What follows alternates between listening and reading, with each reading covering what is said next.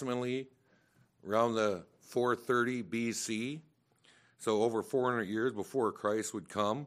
We wouldn't hear from the Lord again, as far as having his word and what he'd say until John the Baptist came, to prepare the way of the Lord. And we see him mention that he leads us to that, throughout the book of Malachi, and especially ending off talking about the coming of Elijah. But in the opening of book 1, we see a people, a redeemed people of the Lord, now settled back in their homeland, roughly 100 years after being, delivered, after being dispersed because of their great sin, and their, because of how far they had gone away from the Lord.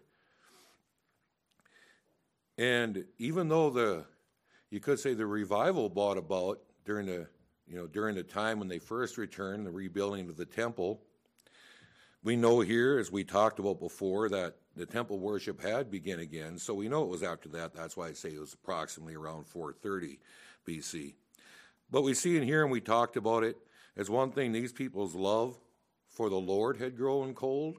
We see that by the way they're, just bring, profane his name and dishonor his name. And they despised the service of him. But also how they didn't believe.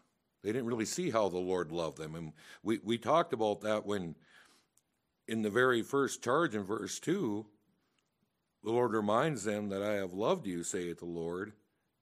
And their reply, whether it was by words, but in their heart, because remember, the Lord's letting them know, we talked about that throughout this book, 27 different times in this short book. He ends it, saith the Lord, thus saith the Lord. And so we know that, and he was reminding them, I know all things. I know you. I know your hearts, irregardless what other people think of you, irregardless what you may have even deceived yourself. I know you. I know where your heart is. I know the true you. And I just think of that to mention one thing. Who we really are is who we are when we're alone, right? The thoughts we have when we're alone, or when that we entertain ourselves with, right? We may put on a show before others, but what do we do when we're by ourselves? What do we think about? What is entertaining? What do we really want to do? What really excites us? And the Lord knows all that. Well, with that, after talking about, and he was showing them, he reminded them about a sow, how just look at it. I chose you, right? I set my love upon you. I redeemed you. I delivered you. Even after I dispersed all of you and I brought all the destruction upon not only the land of Israel, but upon all lands, he brought up, look at Edom, your blood relative. I didn't choose him or his descendants, and they will not rebuild. You'll see that. So consider that. That was one deep way for them to consider. But basically, always remember that the Lord chose them, and he set his love upon them, and he proved it to them over and over and over again. But here they are, not believing that, because not feeling that. And they had progressed to the point that they were living very sinful lives. And the reason I said it, for those of you listening here and those watching, I kind of got to apologize and backtrack here, because I know when I started this, I mentioned, that this had to do with their hearts. They were outwardly serving the Lord, and part of that was true, but the other part, they obviously were also sinning greatly in their personal lives. Yet coming unto the Lord, just as in Isaiah, when you remember we read that, and therefore they were going through these forms of service, even though their heart was far from him, looking for his blessing, looking for his forgiveness, and yet despising him at the same time, and despising people. Remember the two tables of the law. First, our attitude and our actions and how we treat the Lord the Lord, and of course now as Christians, the Lord Jesus Christ, God and the Lord Jesus Christ, and the other half of the table, right? How we treat others and what we do to others. And they were doing this, but the reason I say that, and we'll get into that, is I changed that view, especially when I come upon verse 13 of chapter 1.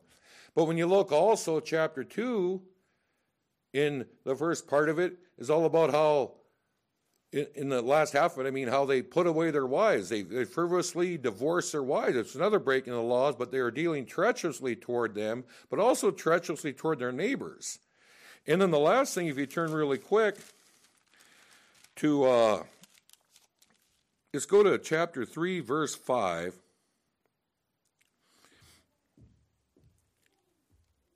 And I will come near to you to judgment, and I will be a swift witness against the sorcerers, against the adulterers, and against false swearers, and against those that oppress the hireling in his wages, the widow and the fatherless, and that turn aside the stranger from his right, and fear not me, saith the Lord of hosts.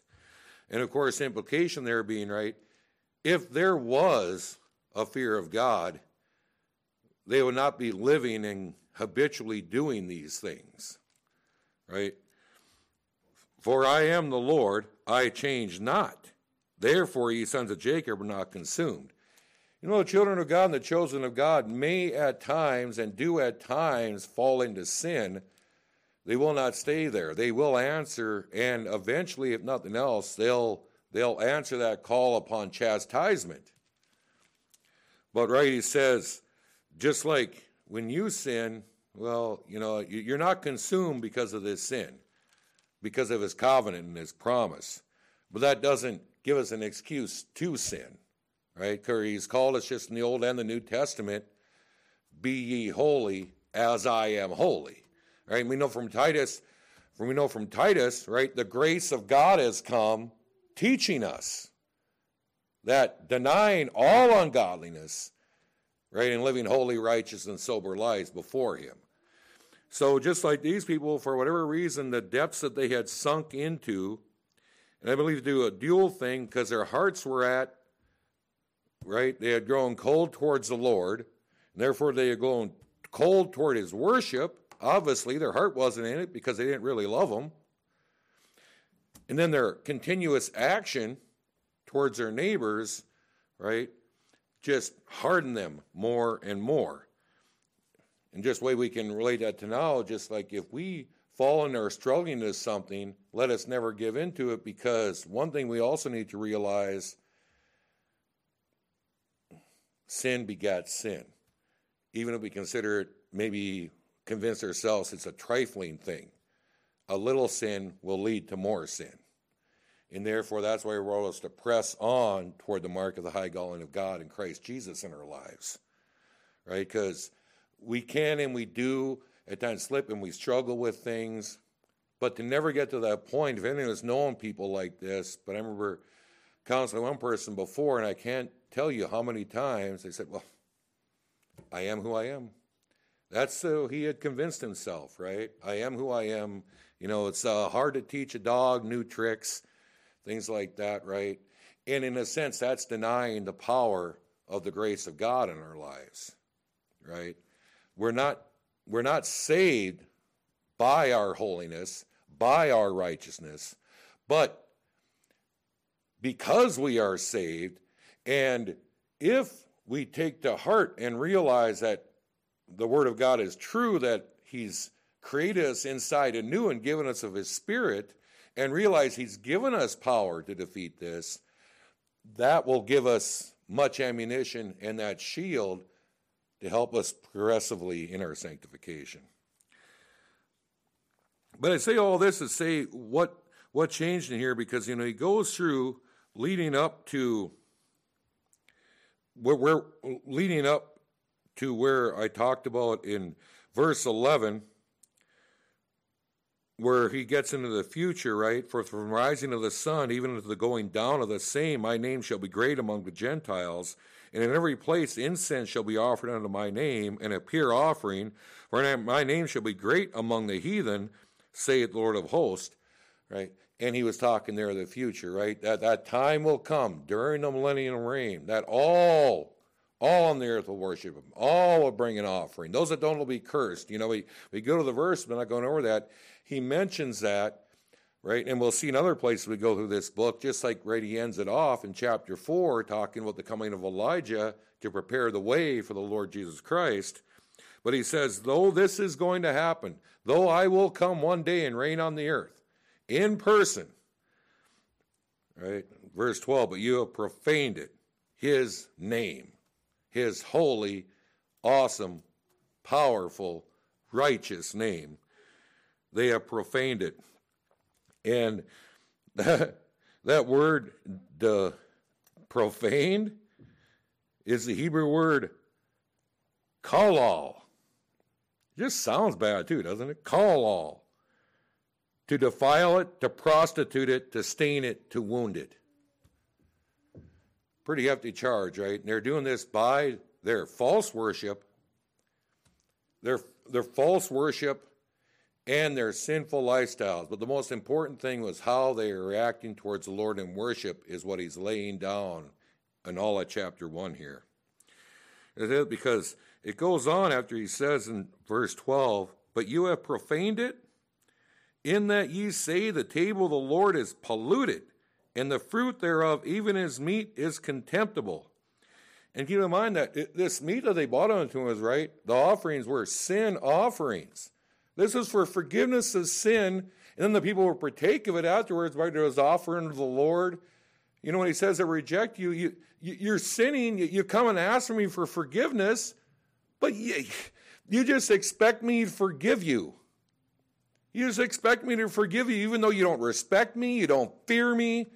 You know, you're treacherous toward others. And I think relating that to today, what do we hear in the gospel now, right? Hey, cross that bridge. Give Jesus a try. Hey, he loves you and has a great plan for your life. Or when I talk about mere Christianity, just believe in the Lord Jesus Christ. How you live your lives don't matter. And, you know, and I'll repeat that again. Yes, we're not about legalism.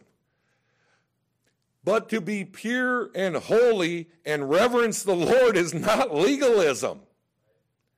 It's what the Lord has always commanded and expected, and even such more as he's even pointed out. I chose you, I set my love upon you, I called you out of the world, I saved you, I redeemed you. How can you not serve me in spirit and in truth?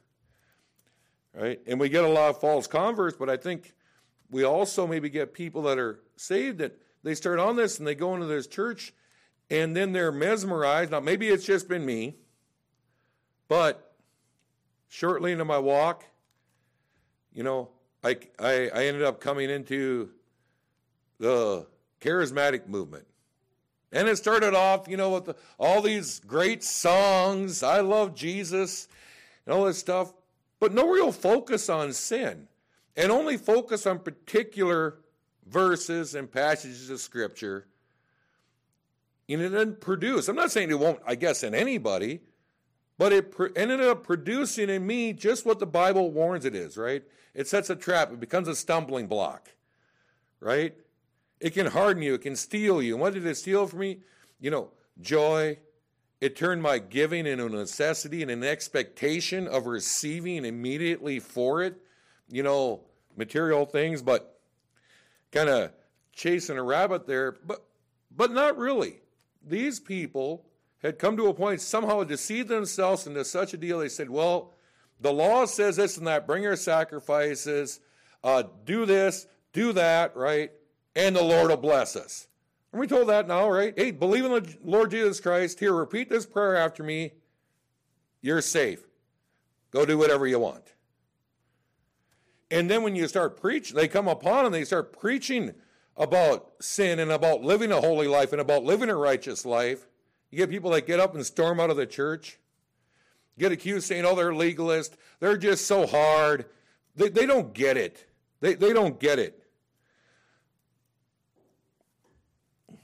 Wouldn't any of us who really loved our children, do we ever discipline them when they do wrong or don't listen to us?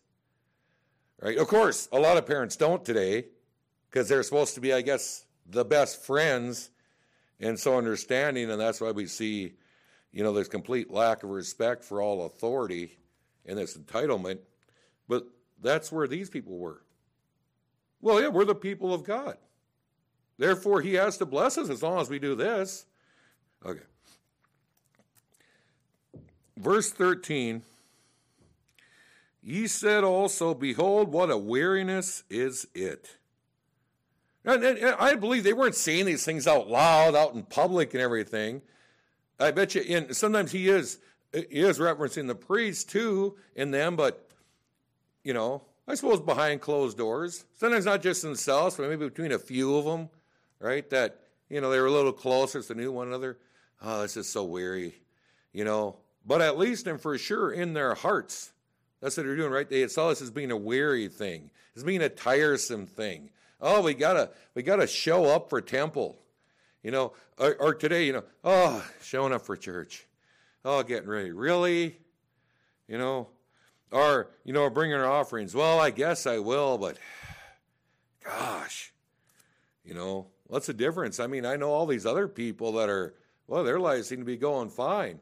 Actually, they seem to be doing a lot better than I do. Should I do, right? And it's just sad, right? Not expecting that, right? To be content with what we have. And not realizing, as he started this out as, remember, I love you. Right? When we realize the great love he has for us, that will greatly influence our thoughts toward him and henceforth our behavior. Right? But we need to realize his great love and the great sacrifice and everything he has done for us and everything he promises, tells us he's doing even now and will perform in the future. Right? But when we realize all based upon because he loves us, he such greatly loves us. He calls all people to worship in all his commandments, but especially those that he has set his particular great saving grace upon. And ye have snuffed at it. Imagine that. What a burden. And I say, well, now with so many people claiming like they don't come to church, right? Because what's a burden? Or why should I? What's the big deal? Sure, it says so, but that's just old school, right? I know the Lord. I knew one person, right? He never didn't like coming to church, and he said, well, I get together and talk to the Lord, when I'm out hunting. When I'm out taking a walk. I knew this one person always had these prayer walks. Not saying you can't, but they're such shallow people. Very shallow in that way. Following that. But when you snuffed at it, and what a proud, arrogant attitude, like, in a sense, right, that actually the Lord's no different than themselves. It's bad enough, right? But when you show arrogance over other people, in a sense, you're also saying like you're a God over them. Then you even question the great authority that God has over us. Remember, we're grasshoppers in his sight.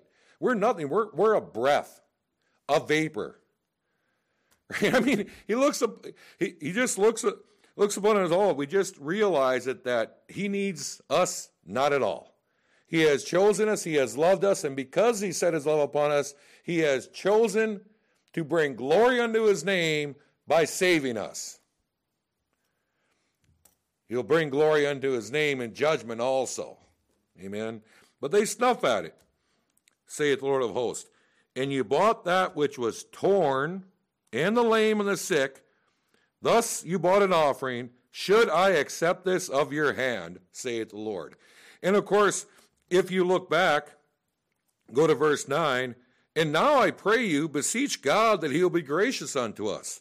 So again, right, bringing the offerings, because in verse 8, and if you offer the blind for sacrifice, is it not evil? Yes, right, these are rhetorical. And if you offer the lame and the sick, is it not evil? Well, yes. Offer it unto thy governor, will he be pleased with thee, or accept thy person, saith the Lord of hosts? And he says, of course not. Because you show contempt. The governor would realize that you disrespect him and you hold him in contempt if you would bring him such a thing. how much more the Lord, right? But verse 9, and now I pray you, beseech God that he be gracious unto us. This hath been by your means. Will you regard your person, saith the Lord of hosts? So you would dare treat me with this utter contempt and yet expect me to bless you. And they did. They did. They still expected his blessing, even though they were doing this. But here's the thing, and I was talking to Brother Dean about this before we started here. I hold to the King James. I love reading the King James. But I also look at the NASB. And I'd still hold to the King James Version. But, when every translation comes in, they got to look at and decide what word to use. Now, that word torn, it's not used in the first one, right? When he brings it up in verse 8, you bring, right, the blind, the lame, and the sick, right?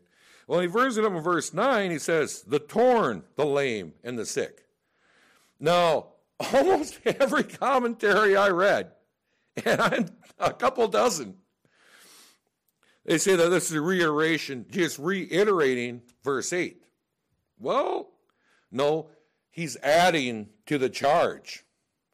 Because that word torn, I looked up in the NASB. And if someone had a newer translation, you'll see the word in there, robbery. Or I think even in the New King James, right? Stolen, that which was stolen. Now there's interesting, and way my mind works, right? Jeez, is that right, Lord? So, being all dutiful, I grabbed my concordance. Now look up the word. That's the only time torn is used. I found the word torn 16 times in Scripture. Only once is this word used.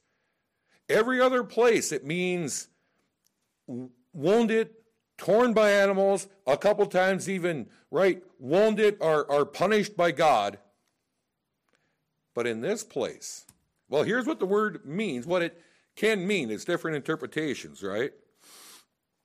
Torn is the Hebrew word gazal, to pluck off, specifically, to flay, strip, or rob.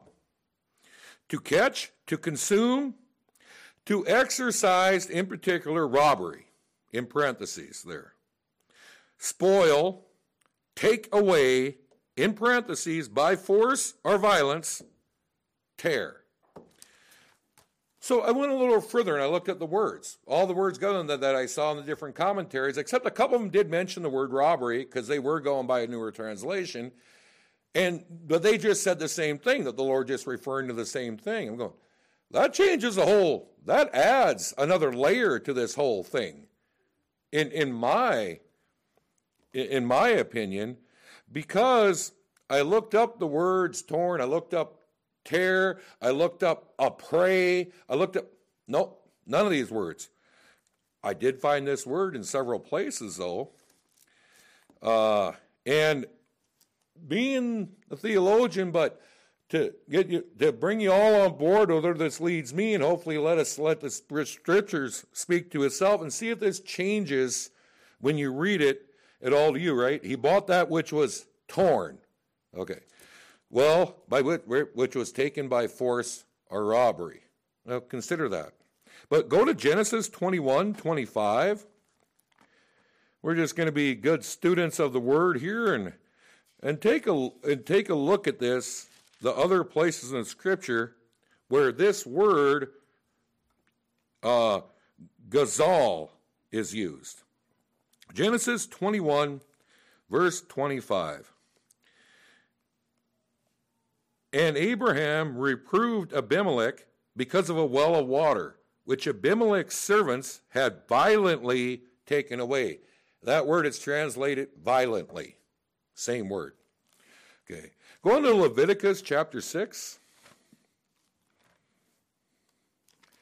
And I just want us to see because I want to make sure, because I am going to add something that I didn't see in the commentaries I was writing here, because I like studying out words. It's the way my mind works.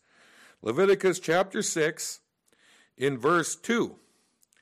If a soul sin and committeth trespass against the Lord, and lie unto his neighbor in that which was delivered him to keep, or in fellowship, or in a thing taken away by violence, or hath deceived his neighbor. Okay, violently, there, violence.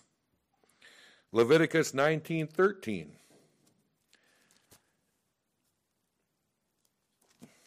And I think you'll see why I kind of want to belabor this point a little bit here. Because, as I said, I'm kind of going on the mainstream on the adding something to the interpretation that I read in all the commentaries I read. Leviticus 19, verse 13. Thou shalt not defraud thy neighbor, neither rob him. There, it's that same word, gazal, rob. Okay, go to Deuteronomy chapter 28.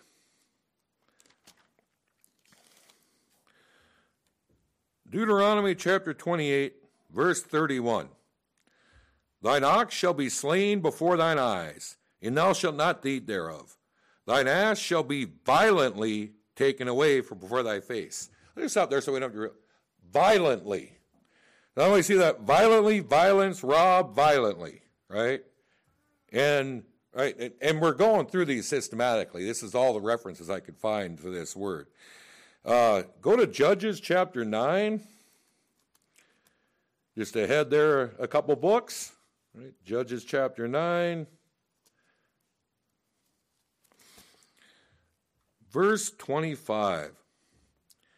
And the men of Shechem set liars in wait for him in the top of the mountains, and they robbed all that came along by the way. Robbed. Same word, gazal. Go to Job chapter 20.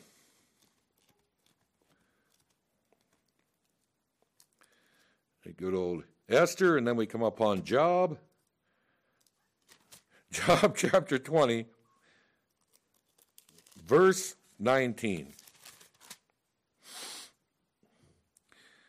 Because he hath oppressed and hath forsaken the poor, because he hath violently, gazal, taken away a house which he built not.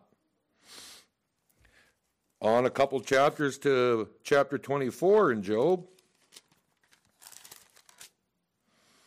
Chapter 24, verse 2. Some remove the landmarks. They violently take away flocks and feed thereof. Same word, gazal. Go to Proverbs. We're almost done. Proverbs chapter 22. Right? It's always good, as we read the word of the Lord, right? Where He'll just speak to us and use it in our hearts and that to set something forth and maybe correct us or inspire us, exhort us. Proverbs 22, verse 22. Rob not the poor. Rob, gazal. Proverbs chapter 28.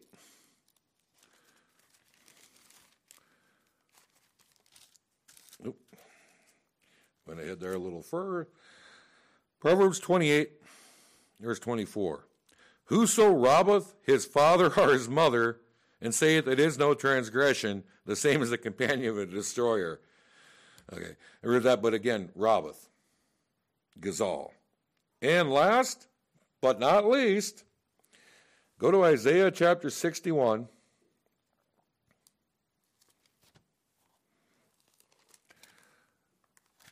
Isaiah 61.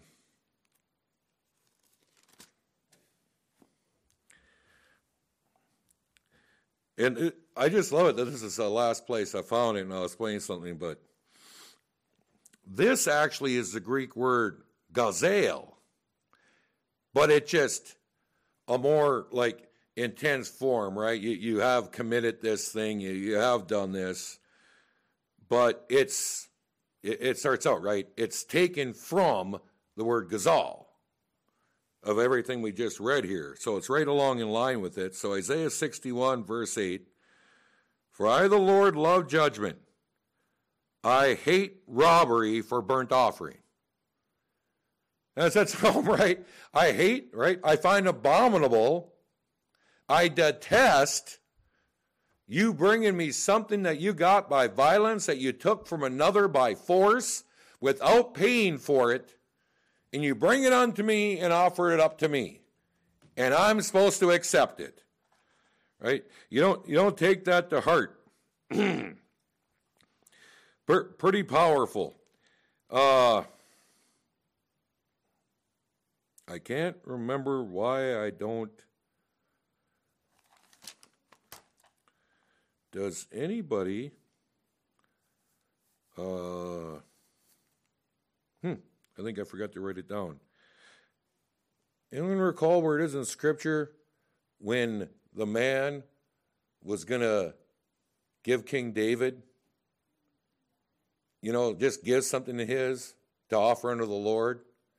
And David told him, far be it from me, I will pay you. I will not give an offering to the Lord that cost me nothing. I believe it's in 2 Samuel. I thought I had written it down, but obviously not. But the whole point there, I mentioned this, right? What he's saying, right? When we offer something unto the Lord, right? Especially, we're offering to the Lord, right? We're showing he doesn't need anything from us. But by it, right, it helps us keep in remembrance that he's God, that he's given us all things. He's in complete control of our lives. We're dependent upon him for the very breaths we take. And we just acknowledge that when we offer unto him. And then, of course, we know the offerings. What are they treating that, right? That was a type of, right? He was saying, right? That, right? No. It needed to be a perfect sacrifice, typifying, right, eventually the coming of the Lord Jesus Christ. But when we put these things today, let's go back to Malachi. We try, how can we apply this to us today? I mean, to me, in so many ways, but to watch our hearts and to realize if this speaks to us, Lord will speak to us, but always keeping in mind that first and foremost, right, the Lord, he is God. He controls all things, right? He knows our very thoughts. He knows what we're going to do before we do them, right?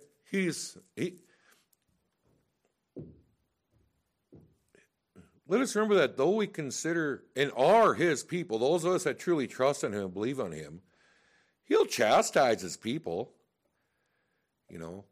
and we get rewards according to the work we've done, or we can lose rewards by not working, but he still calls us to holiness. And in this day and age, right, that's the last thing we want to hear about. People don't want to hear about that word holy has become an offensive word unto a lot of quote unquote church people who many consider themselves Christians, but as a matter of fact, it's a very important thing. But most importantly is not just our actions, but they had sinned against another person and then bought that thing which they stole, which they got through robbery, by violence, by taking from something, right? Not only bring something that didn't cost them anything, they bought something that actually cost somebody else something. And they offered up to him. How vain is that? And they didn't see a problem with that. Right?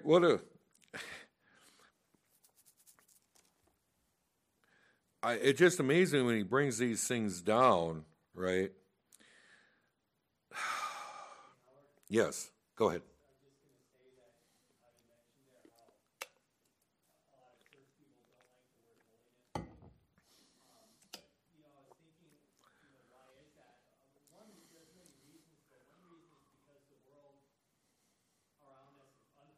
Mm-hmm. And so a lot of it comes down to what are you influenced by, and what is your heart desiring. Yep. Usually you're going to be influenced by what you want to be influenced by. And Yeah. Mike mentioned in the sermon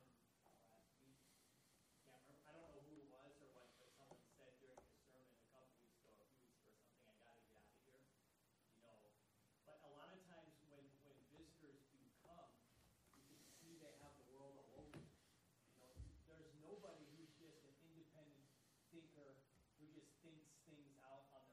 there's not one person in the world who's like that. Everybody's influenced by something or some people, and so you can see what they've been influenced by.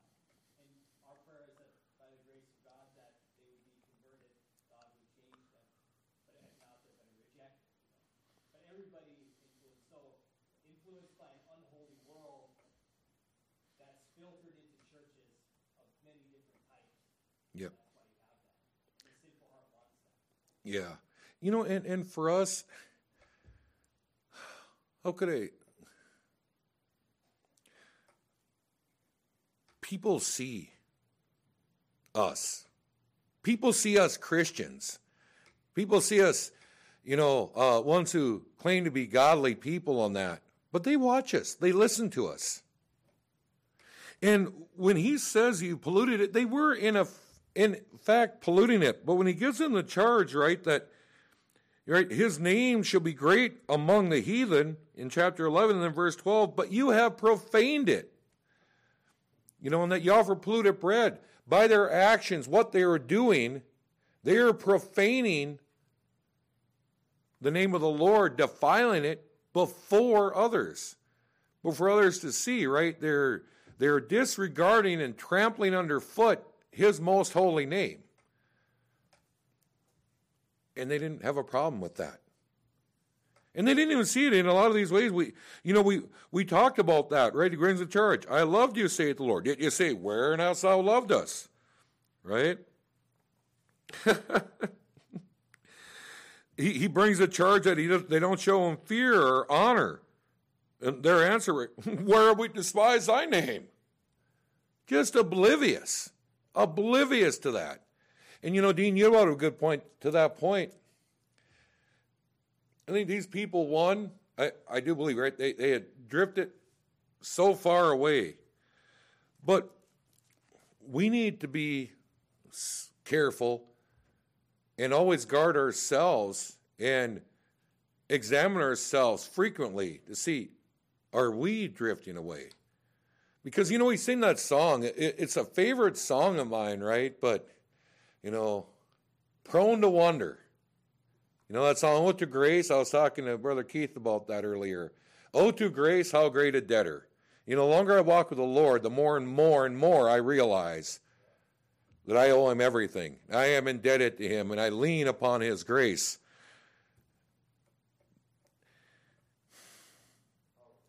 Yeah, go ahead.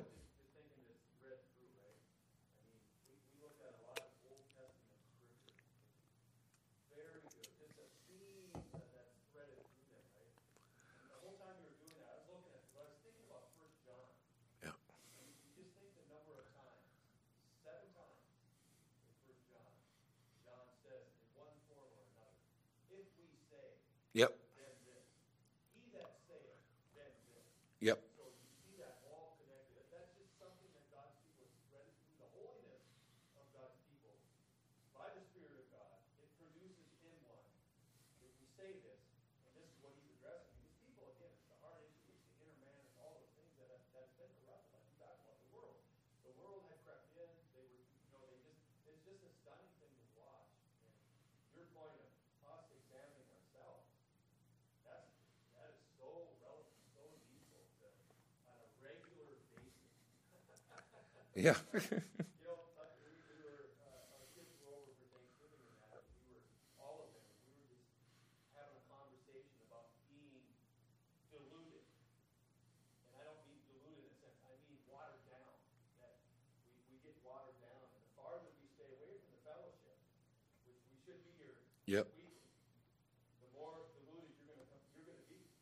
And then this stuff does sound radical. It sounds like it's, well, this guy's a radical. No, actually, we haven't moved you have. Those who get diluted down. Yeah. So you just think of it over. This is such a good lesson, such a good, needful, relevant Well, lesson. when we think about that, and, to end this up, just want to mention about, that he mentioned at the end of 13, just like he mentions in verse 9, right? He asks the question at the end of chapter 13 and 9, should I accept this of your person? And it's rhetorical. No!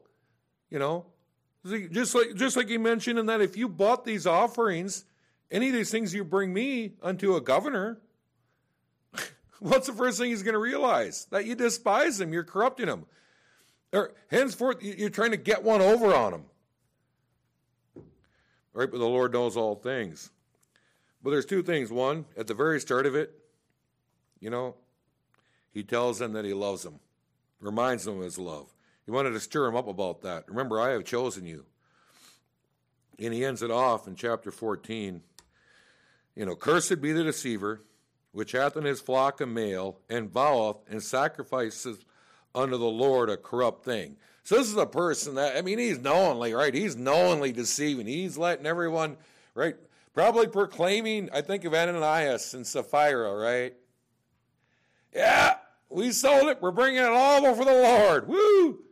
But they kept back apart, right? What was the thing? Not that they had kept back apart. The reason they had lied, saying they were giving all of it. This person had vowed the best, and he was bringing the worst.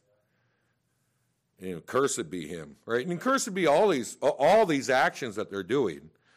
But particularly that, and sacrifice unto the Lord a corrupt thing. And how much more corrupt, not only that, in that he's knowingly in his heart, but how corrupt is it when he brings them a stolen item? Wow. But also, and why? For I am a great king, saith the Lord of hosts, and my name is dreadful among the heathen. When they know of the name, and he talks about that, even then, I would assume there were people that still heard about that when the God of Israel was someone to be reckoned with. And the day will come when everyone will realize that. But right, and the fact is, even people who aren't saved yet, some, not all, who are still in true fear of the Lord and so guilty and believing they'll earn their way to heaven, and that's unfortunate, religious people. But I would say one thing, at least they have a fear of God. I'm not excusing that, but they have a fear of coming under his punishment, but also realizing just that, right, if there is a God, at least your common sense would realize, he must be powerful, at least in some sense. But the thing I mainly want to get in, he's telling his people, I am a great king. I am the Lord of hosts. I set my love upon you. I love you. I chose you. And you serve me in spirit and in truth. And not only that, right, just like I said earlier at the start in Titus, right, the grace of God teaches us that we're to deny and put aside all ungodly things and ungodly thoughts, all ungodliness, right, and live holy, righteous, and sober lives, right, just straight-minded, sober-minded lives, right, and to serve him, right, just the commandment, right, with all our heart, soul, mind, and strength. With all that is within us, that should be, and is supposed to be, our determination, right? And then by his grace and his power, and just keeping in mind, right, staying in his word. That's why it's in his old in Psalm 119, remember? He stayed in his word. He didn't deny his word. He wasn't perfect. Read that out at the very end. He asked the Lord to forgive him because he was straying away. But what did it do? Because he was in the word, he hated sin. And not only hated it, he also cried and wept because of the sin in the society around him. Do we? Do I? Do I always? Are things that used to repulse me, do I still know they're repulsive? Or do they repulse me less? And if our answer to that is yes, then that's just a yellow flag saying, hey, the world's creeping in on us. The world's creeping in on us. Are there entertainments we have? Are there those weights? Are there things, as in Hebrews says, not just sin, but weights that are maybe dragging us away, dragging us down, right? Because when we read what Scripture talks about what an attitude of a man of God should be, that's how we compare ourselves. And a good way to compare ourselves as far as our Christian growth is, what's our attitude about sin? In ourselves, and especially around ourselves and seen in society. Not trying to, immediately be condemning on other people, but does it make us weep? And do we not want anything to do with it? It doesn't make us weep. Actually, it just shows that we're at least to some degree becoming a little hardened toward it. And we need to just be aware of that. Is there anything, any last comments or questions? Yeah, Mike. I was just thinking how personal this becomes. Because when Malachi tells them the Lord knows his story, you have to ask yourself, how does the Lord know that story? Because he's omniscient. He knows you way deeper. It just really makes it personal, doesn't it? So when you analyze your own self, as you learn this lesson today, you think about omniscient God who knows everything, even the thought and intent of the heart, and how direct that is for us even in this lesson today. Understand what God knows. Yeah. He knows your heart. He knows your intent. And you mentioned that, in 1 John, right? You say, most important thing, and what God's saying here to these people, that I know your hearts, right? And I know what you really think, but also, right, what we say is not near important. Of course, I mean, in the respect of we can say we're good people, we can say we're believers, we can say we love the Lord, we can say we love others, we can say whatever. Our actions show who we really are and what we really believe and what we really treasure is our actions. And what we believe in our hearts and minds, what we believe in our minds affects our heart, right? They're connected, but what we believe and what we hold dear in our hearts and minds will bring out our actions every time. That will be our general actions. With that, let us close in a word of prayer. Oh, Heavenly Father, we thank you so much for your Son. We thank you so much for setting your love upon